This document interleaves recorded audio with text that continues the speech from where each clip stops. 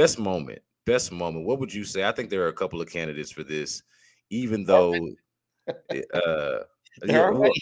There are many yeah, for I was just about to say, even though there aren't a lot. I mean, they got 10 wins, so in theory, you could say that you only got like you 10 got moments. 10 moments that you could even pick from Well, I'll tell you, halfway through the season. But I got a couple in mind. Which one would you go with? the best moment will be game 82 when the final buzzer sounds for game 82. That'll be the best moment. Now, for me, the best moment is the win they had over Atlanta. Yeah, I yeah. think it was November. They were sitting with 3 wins, and they're down by a dozen points, and DeJounte Murray is just clowning them, and he hits a three over Jabari Smith Jr. And on the way back down the floor, he taps Jabari Smith on the head, and that kind of set the Rockets off. And the Rockets showed a lot of competitiveness, and they came back and they won that game, and that started probably their best stretch of the season. So for me, that's their best moment. Jabari Smith even told me he thought, and this was last month, he told me that he thought that was their best moment of the year. I don't think they've won a game since he told me that. So I think that's a pretty easy one for me is the win over Atlanta. Yeah, I think that's a good selection. It was one of the two that I was gonna go with. You mentioned the DeJounte Murray part of it. I thought that was a really good sort of rallying moment for the team, for the young nucleus, because you saw Jalen Green come to his defense there at some point during that game. And I know earlier in the season there was a clip of Jalen Green and Jabari Smith sort of having a heated discussion, let's call it, on the sideline. And you know how everyone wants to overreact to moments like that, especially when they don't know what the relationship dynamic is, and the relationship dynamic is new. And so they'll take the clip and make of it what they want to make of it. And I think it sort of started a little bit of conversation, not amongst people who like really matter, right? I mean, just like chatter, right, amongst maybe a segment of the fan base. And then you saw that moment where it's like, nah, these guys are teammates, and as you've mentioned before, what is just obvious, they're stuck together.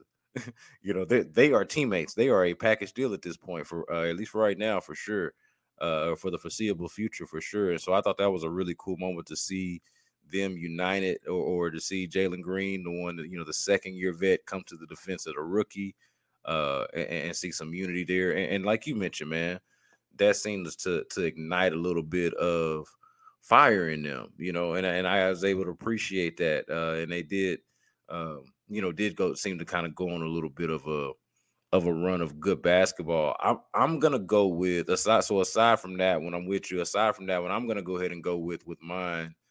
The win on the day, the night that Stephen Silas could not be there because of the death of his father, Paul Silas, and John Lucas stepped in as head coach. And on that night, they beat the Milwaukee Bucks.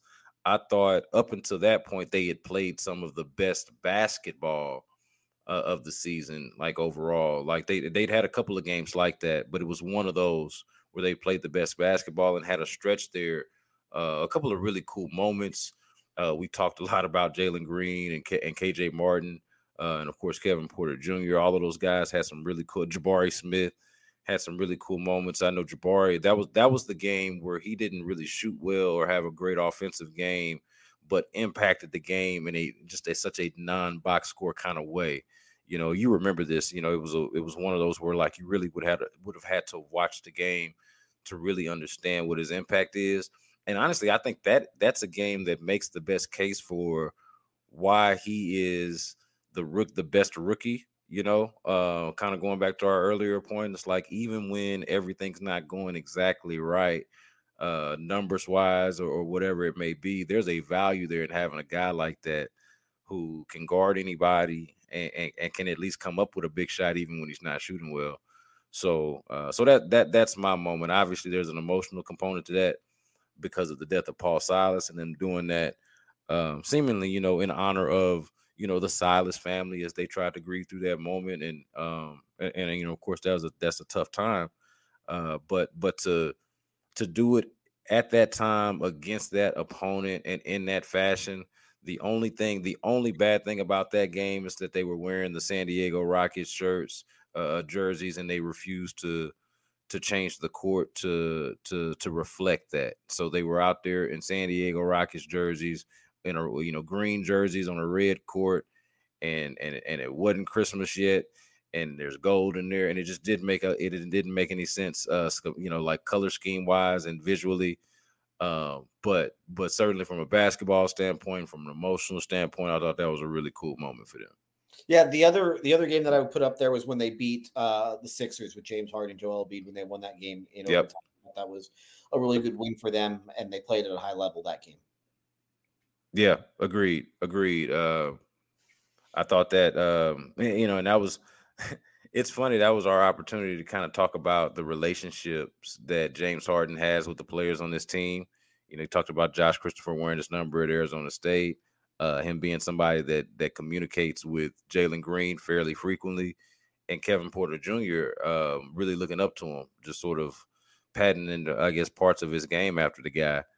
And then, just a few weeks later, the national media gets a hold of the report that runs with the report that he would be willing to come here, which, I mean, that's no secret to us that James still loves it here in Houston. But he got that. I say that to say that was an up close and personal look, and he already knows these guys, but that was an up close and personal look of what could be. James auditioning for James Harden. Well, Maybe your free agent acquisition of the summer. There's a scheduling quirk this weekend because the Sixers and Rockets are both in LA. The Rockets play the Clippers Sunday afternoon at whatever they call Staples Center now, and then the Sixers play the Lakers Sunday night. So they will both be in LA at the same time. Yeah, it's like its own, not really, but its own kind of little miniature version of the bubble. Yeah, that's what a doubleheader in LA tends to be on a Sunday. Yeah, yeah.